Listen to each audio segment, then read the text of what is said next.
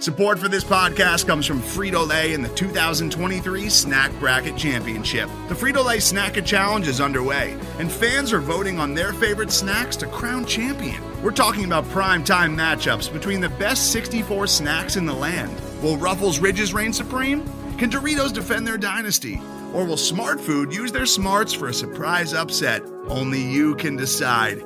Get in on all the action for a chance to win up to $1,000 or a year's worth of snacks. Let your snacks be heard. Just go to fritolaysnacket.sbnation.com to vote and enter for a chance to win. No purchase necessary. Sweepstakes ends April 3rd, 2023. Void where prohibited. Year's worth of snacks awarded in the form of 52 coupons, each good for one bag of chips. See official rules at fritolaysnacket.sbnation.com. It is Wednesday, December 18th, and Bruce Allen is still technically employed by the Washington Redskins, and Urban Meyer was at our game this weekend. What a strange week. We're going to break it all down on the Pigpen Podcast. Drag up that diesel.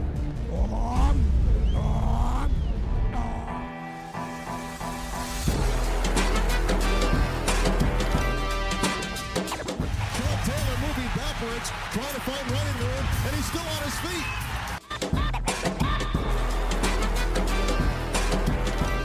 Good hold. He's got the first down to the 40. He's gone. The 35, the 30, the 20. He's gone. He's gone. Touchdown, Washington Redskins.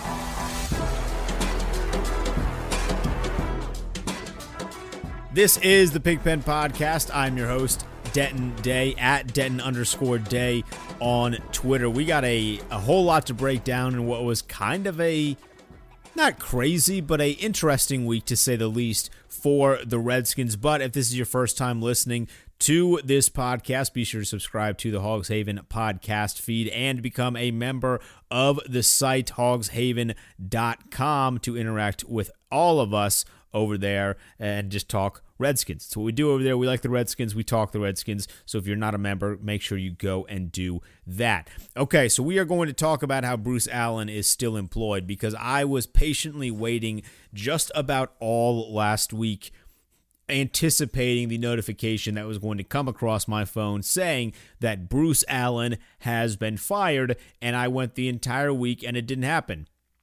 It was a little disappointing. I was sitting there waiting. I was itching to do the podcast, to come in here celebrating about how Bruce Allen is fired, and then it didn't happen. So that was disappointing. And then on Sunday, we get maybe the biggest news. I don't even know if it's really that big a news based on what actually is going on with the situation, but it was a little bit of a surprise to see Urban Meyer walking the sideline in the game, during the game, prior to the game, against Philadelphia.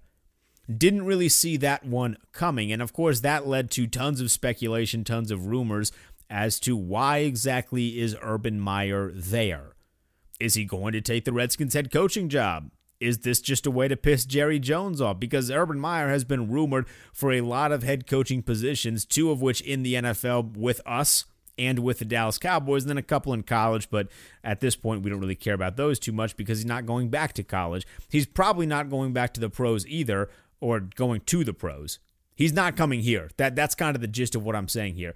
We found out after the game that Terry McLaurin said that Urban Meyer was his guest. He was there to support both Terry and Dwayne Haskins. The support ran so deep with Dwayne Haskins that he didn't even know that he was there. Yep, Urban Meyer was there to support Terry McLaurin and Dwayne Haskins, two guys that he coached, and Dwayne Haskins found out that Urban Meyer was there after the game. Real great guy, that Urban Meyer. Really there to support. Of course, he coached Alex Smith as well at Utah, so we saw tons of shots during the broadcast of him sitting with Alex Smith I'm assuming that's Dan Snyder's box. I'm guessing Alex Smith gets to sit in Dan Snyder's box. That would seem to make a whole lot of sense, especially with the rumors swirling about how Alex Smith might get involved in the front office moving forward, which I will say, big fan of that. Don't think we should put him immediately a general manager, but I do like the idea of having a football guy having at least some sort of say in the football decisions. Funny how that one works. But we actually found out the real reason, supposedly. This is real reason number 2. So you can choose to believe that the Terry McLaurin reason, which was that Urban Meyer was just there to support his guys, even though one of them didn't know he was there, or you could believe Benjamin Albright, who reported that Urban Meyer is there to assist the Redskins in their coaching search. So he's not going to come coach here, but he is going to help us out. To put this in layman terms, Urban Meyer's not going to take you to the prom, but he will help you find a date to the prom. That's what the situation is going on here if Urban Meyer is having any real say in assisting the Redskins in their coaching search. Now, I, for one, will just say this. The idea of Urban Meyer coaching the Redskins makes me want to vomit. I am not an Urban Meyer guy. He's a dick. I don't want him near this franchise at all. But I do understand and I do believe that not everyone who Urban Meyer associates with is also as much of a dick as he is. So there is some positives in that. I mean, Ryan Day is a great example. I'm not saying we are going to take Ryan Day from Ohio State. Odds that he leaves Ohio State now is very slim. But from what we've seen so far of Ryan Day, seems to be a pretty good dude. He obviously was associated with Urban Meyer, so it is possible that Meyer could associate with decent, redeemable human beings, but he himself is not one. Jim Harbaugh, who's a guy that's been made fun of throughout the course of this season and really his whole tenure at Michigan, but he did say something very interesting this offseason that has proven to be very true, in that controversy follows Urban Meyer everywhere that he's gone. It happened at Ohio State. It happened at Florida. He has a proven track record of bringing controversy and then using his health as a reason to dip out once the controversy comes. And based on what we have on this roster, and what I do believe some of the core pieces on our current team can actually become, which is very good players, I don't really want Urban Meyer here. I don't want the controversy that he brings, and I don't want him to dip out once something gets just a little tough. It is a very big contrast also coaching in the NFL as opposed to coaching in college. In college, you have literally all the control that you could ever want. You don't necessarily have that in the NFL. Granted, Dan Snyder would probably be willing to give it up to a guy like Urban Meyer, but it's still not a guarantee that you are going to get to completely design your roster in the way that you want to. There's also a salary cap, which you don't have in college. You can just kind of build your roster based on the recruits, and, well, you can pay a little bit of people in college, but that's for another time. You have to follow the salary cap. Like, you can't just get around the salary cap in the NFL, so that would impact the way that you build your roster. I don't really think Urban Meyer is cut out to coach in the NFL. He's a really, really good college coach. I'm certainly not critiquing his coaching ability in any sense of the word. I just think he's a dick, and I don't want him here. It's really that simple. You can say it's personal. Maybe he really is just this great down-to-earth guy, but what I have seen from him at the several places he has coached at is not this good, great heart dude that just really cares about everyone. It's a guy that brings controversy and then runs when it comes. And I don't like that. I don't want that here. I think there are plenty of guys who are going to hit the coaching market that are both good human beings and good football coaches. We should put our emphasis in the search on those guys rather than just the big fish, being that Urban Meyer is that big fish because of just who his name is, what his name is, who he is, and the success he had in college. Let's turn our eyes to some guys that we know are going to be good guys that can bring a locker room together and also coach football. They're out there. We just are going to have to find them. And the problem is, I mean, there's a lot of problems, but the problem here, seeing that Urban Meyer is going to help the Redskins in their coaching search, it almost means that he has more power than Bruce Allen. And that in itself isn't technically a problem because I don't trust Bruce Allen and neither should you. But the idea of somebody not actually involved with your organization having more say than somebody who is involved with your organization isn't exactly good business. But like I started this podcast off by saying, I was patiently waiting for Bruce Allen to get fired all last week. I was anticipating Bruce Allen to get fired all last week. And the week came and the week went and he didn't get fired. We had reports that said it could happen any day. And it's funny because those reports came right after the reports that Bruce Allen suggested maybe David Shaw be the next Redskins head coach. And I can't help but kind of look back at the way this went in 2014 when we ended up hiring Jay Gruden, because David Shaw was a guy that was rumored.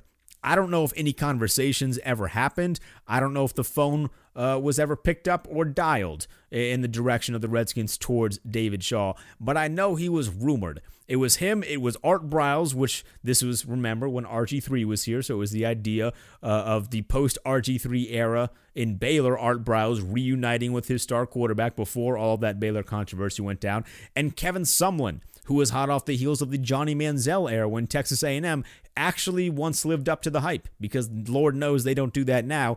Those were the three college coaches that were rumored in 2014. So when Bruce Allen suggested to Dan Snyder, hey, let's bring up David Shaw, let's see what he can do, I thought that was going to be the final straw, because if David Shaw wasn't good enough in 2014, when Stanford was in the competition, what felt like year after year, to possibly win a national championship, granted this was before the college football playoffs, so they had to do with that nonsense BCS stuff, but Stanford, it felt like year in and year out was a really, really good program, and they're still a good program, they're still a good football team. They have a couple 9-win seasons, couple 10-win seasons in the year since 2014, but they are not consistently one of the highly ranked teams in the entire nation. They have not at all competed for a college football playoff spot, so it would seem very strange now to hire him in 2019. If he wasn't good enough to cut it in 2014 and the team hasn't gotten monumentally better, what the hell would you hire him for now?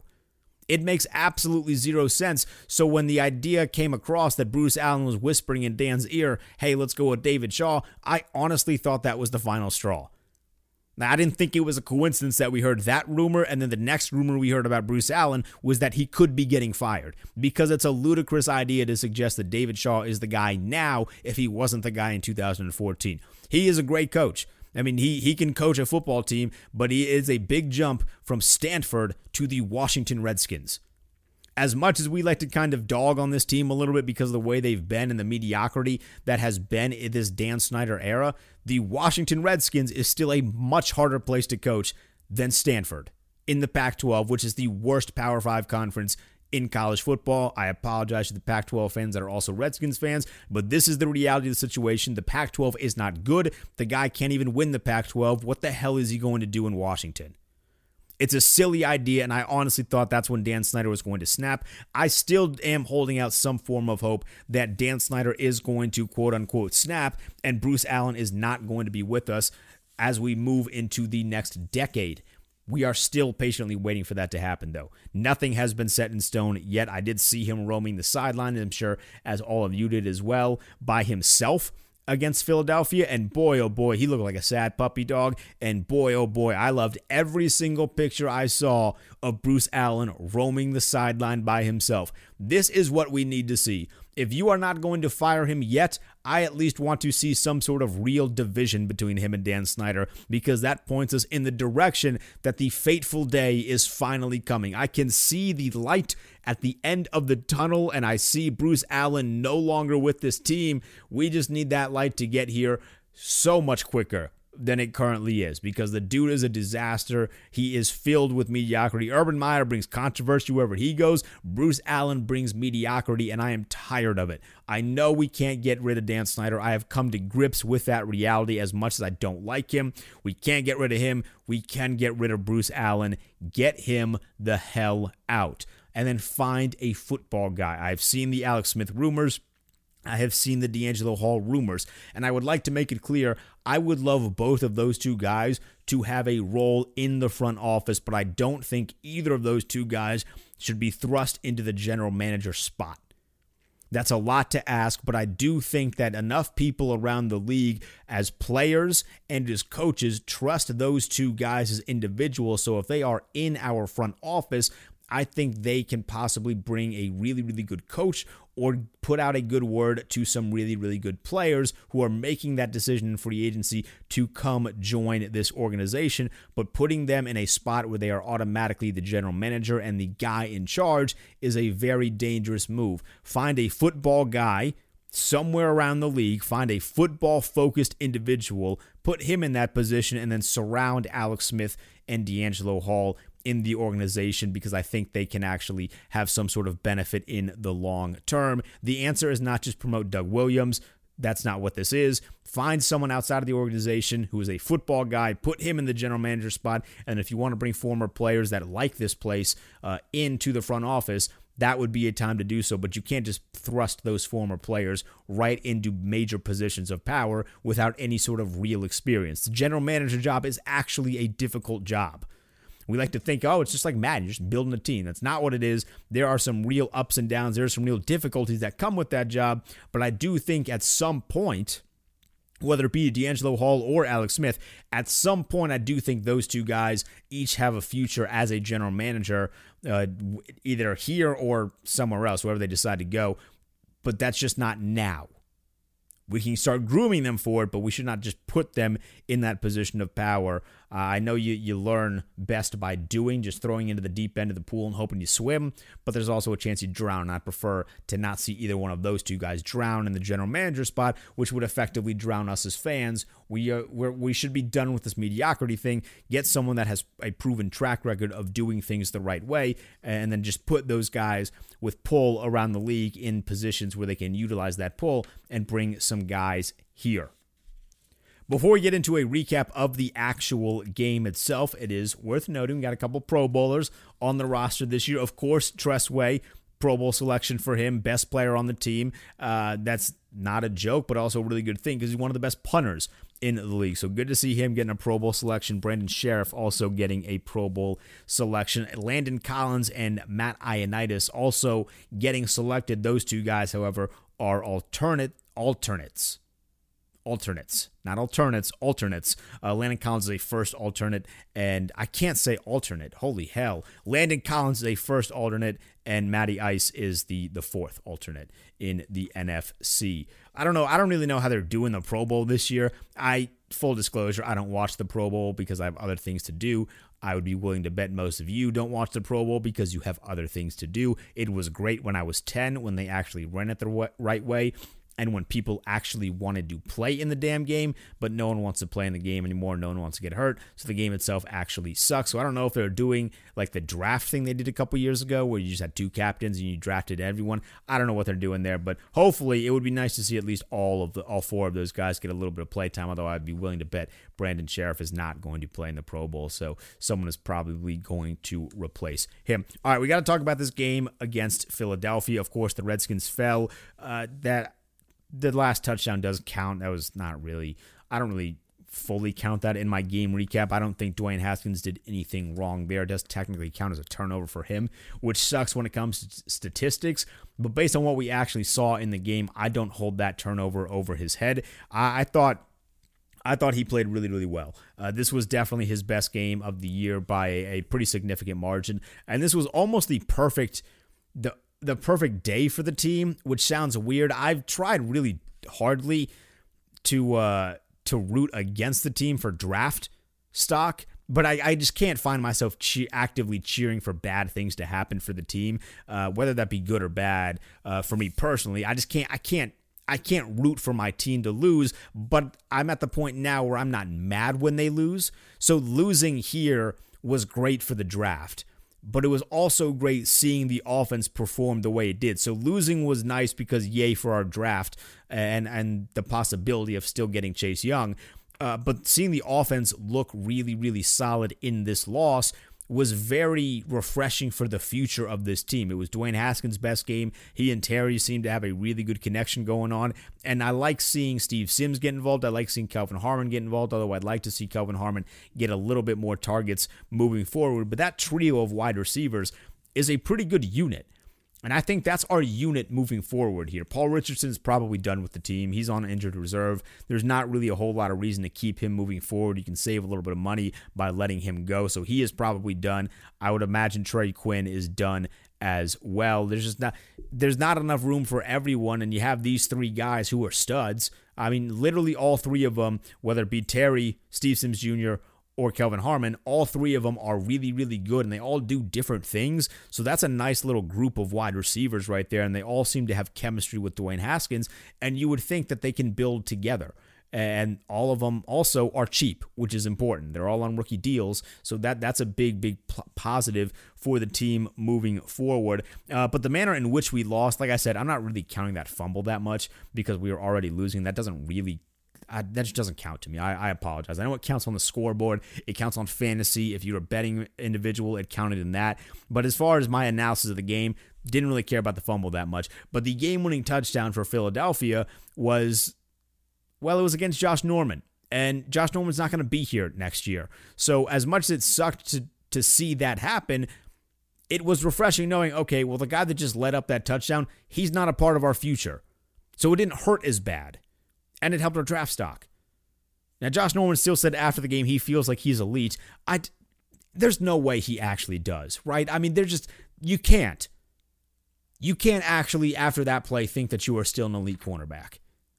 At one point, he was absolutely one of the best cornerbacks in football, and a part of that time was when he was with us. I thought his first 2 years, he was still one of the best corners in football. His interception numbers weren't fantastic, but he was locking down a portion of the field every single week. He's not that guy anymore. The shelf life for a great cornerback is a very, very short one. For whatever reason, it seems like that position and running backs, when it comes to elite status, the shelf life is much shorter at those two spots than any other spot on the football field. Josh Norman had his time as an elite cornerback. He got paid like an elite cornerback, and he still is getting paid like an elite quarterback, but he is not an elite cornerback anymore. And I know you have to have confidence after the game. You can't just come out there and say, yeah, I suck, and I don't know why I'm on this team anymore. I get that you can't say that, but there's no way he actually thinks he's an elite cornerback anymore. The ball that Carson Wentz threw on that game-winning touchdown wasn't great, and the guy who he threw it to also wasn't a great wide receiver. The worst part about the Philadelphia Eagles team for the last 8 weeks have been their terrible wide receivers. So you're not an elite cornerback if you're getting beat by one of those terrible wide receivers for the game-winning touchdown. You just aren't. It wasn't a surprise when I saw who was in coverage. It actually did surprise me that it took the Philadelphia Eagles so long to target Josh Norman because that's just what he is nowadays. It's unfortunate because I do think he's a good dude. I think he's great in the community, but he is not an elite cornerback anymore. He's not part of this future anymore for this team, so it didn't hurt that bad to see him being the guy to give up the touchdown. But I want to talk about the offense. I think we're going to focus on the good of this game, and the good came from the offense because Dwayne Haskins is getting better and better every single week. It wasn't too long ago where he was having terrible games, and the game against the Giants is one that really sticks out, and he's going to have a chance to kind of amend that coming up this week, but he made bad decisions, and you can actively see him getting better when it comes to making decisions on a week-by-week basis, and I think we have seen enough because it wasn't only a few weeks ago where, and I mean, maybe people still feel this way. I don't know how you can at this point, but maybe people are still just so anti-Dwayne Haskins and so pro-Joe Burrow, and I'm just about as pro-Joe Burrow as you will find in this area, but I have seen enough from Dwayne Haskins to know, okay, this is the guy that can be the future, at least for the next few years. We have other holes on the team that we need to be filled in this draft period. We don't need to take the chance on Joe Burrow. So I'm confident based on what I saw in this game and how I continue to see Dwayne Haskins grow and develop and become a much more mature passer, become much more confident using his legs. The way that he ran against Philadelphia, he's not known as a mobile quarterback, but he was able to make plays with his legs. It was awesome. And you're finally watching this guy kind of start to get everything that's going on in the NFL and get what this team is doing offensively. I don't know who the next head coach of the team is going to be, but I really, really hope that individual has a good relationship with KOC because I would like to keep him.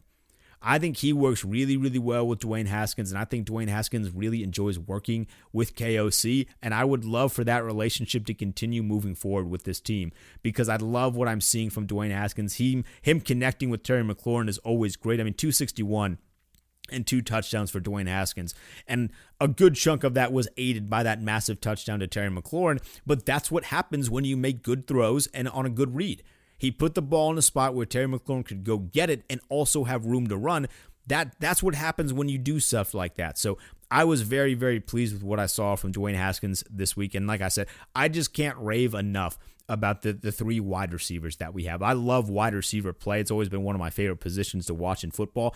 And the 3 guys that we have are just unbelievable. And I think they're going to grow and mature with Dwayne Haskins. So what I loved the most out of this game, aside from helping our draft stock a little bit, was just how well the offense played. I didn't ever really think that the game got too big for anyone on the offense, and that's impressive. For a guy in Dwayne that's still a rookie, it's really, really impressive to see him kind of stand at that moment and say, okay, like, we're taking some shots from a Super Bowl winning team, an old Super Bowl winning team, granted not exactly the same team, but a quarterback that was playing at an MVP level at one point in his career. I thought Dwayne Haskins did a really good job going toe-to-toe with Carson Wentz, and that was really, really positive. And I know Carson Wentz isn't exactly as good as he was then now, and because all the receivers are terrible, but Carson Wentz is still a good quarterback. We saw that one throw in the end zone that was just it was a beautiful throw. It hurts me to compliment the Eagles after a loss, but that throw that he made in the corner of the end zone was just a beautiful throw. But I thought Dwayne Haskins went toe-to-toe with him, and the game didn't get too big for him, which was really, really positive. And I'm kind of excited for the day when Bryce Love gets involved in this. I mean, we still got him coming. I don't know when, but Bryce Love is going to be coming soon. And when he joins this group with Darius Geis, I mean, the Redskins offense looks like it's going to be in a pretty good spot. Also, if you look at mock draft, if you're a mock draft guy, the Jerry Jeudy pick that a lot of people are saying the Redskins are going to take at 3, nope, not happening. Just wipe that completely clean. They're not taking Jerry Jeudy at 3. Could they take a wide receiver in this upcoming draft? I hope so, because it's going to be a great wide receiver class. They are not taking Jerry Jeudy at 3. I hope we have learned you don't need to take a wide receiver in the first round. Didn't exactly work too well with Josh Doxson. We can just kind of stop on that for the next few years. Get a good receiver in the second, third, or fourth round, like they did with the guys they have now. The best part about this wide receiver group is that none of them were high draft picks. So it's proving that you can get a good wide receiver, 3 of them, in the same year, and not use top draft picks. So you can use that top draft pick, which is going to be a high one for us, whether it be number 2 at a spot to get Chase Young, or whether it be kind of later in the draft in the top, well, it's going to be top 5 most likely, but whether it be later on the back end, maybe at 5, and you can get a guy like Andrew Thomas from Georgia. We need a left tackle. Donald Penn's been fine, but we need a left tackle. Trent's not coming back unless some divine act occurs in his mind and in his relationship with the Redskins. Trent's not coming back, so we want to get Andrew Thomas. I'm all for it. Use that early pick to fill other holes. We don't need a wide receiver. So I just felt like that was necessary to say, because I saw that pick on the mock draft. I think it was McShay's mock draft, and it totally lacked understanding for what the Redskins are as a team right now. And that's not Todd McShay's fault. I know that dude watches an immense amount of film for all these guys in college, but the Redskins are not in desperate need of a wide receiver, and you don't draft a wide receiver at the 3rd pick unless you're in desperate need of one. So the Jerry Jeudy pick, not happening. It's not. It's not. So if you're a big Jerry Jeudy fan, you're like, yo, I really want Jerry Jeudy on the Redskins, I apologize. You can fantasy draft him in Madden 2020, but he's not going to be playing for the Redskins because he's not getting drafted at number 3. Okay, that's going to wrap it up for this podcast. I know we discussed a lot. This went a lot longer than it was originally planned to, but I kind of got on a rant a little bit. But I'd love to know your thoughts on, well, anything that we talked about in this week's podcast at Denton_Day on Twitter. Let me know what you think of Urban Meyer being in DC, when you think Bruce Allen's going to get fired, and what you think of our trio of wide receivers. I love them so very much at Denton_Day on Twitter. Looking forward to the game this weekend against the Giants. Hopefully Dwayne Haskins takes another step forward, and we will be back next week recapping that game and hopefully a good performance again by the offense. So that's it for the Pigpen Podcast. I will see you next week.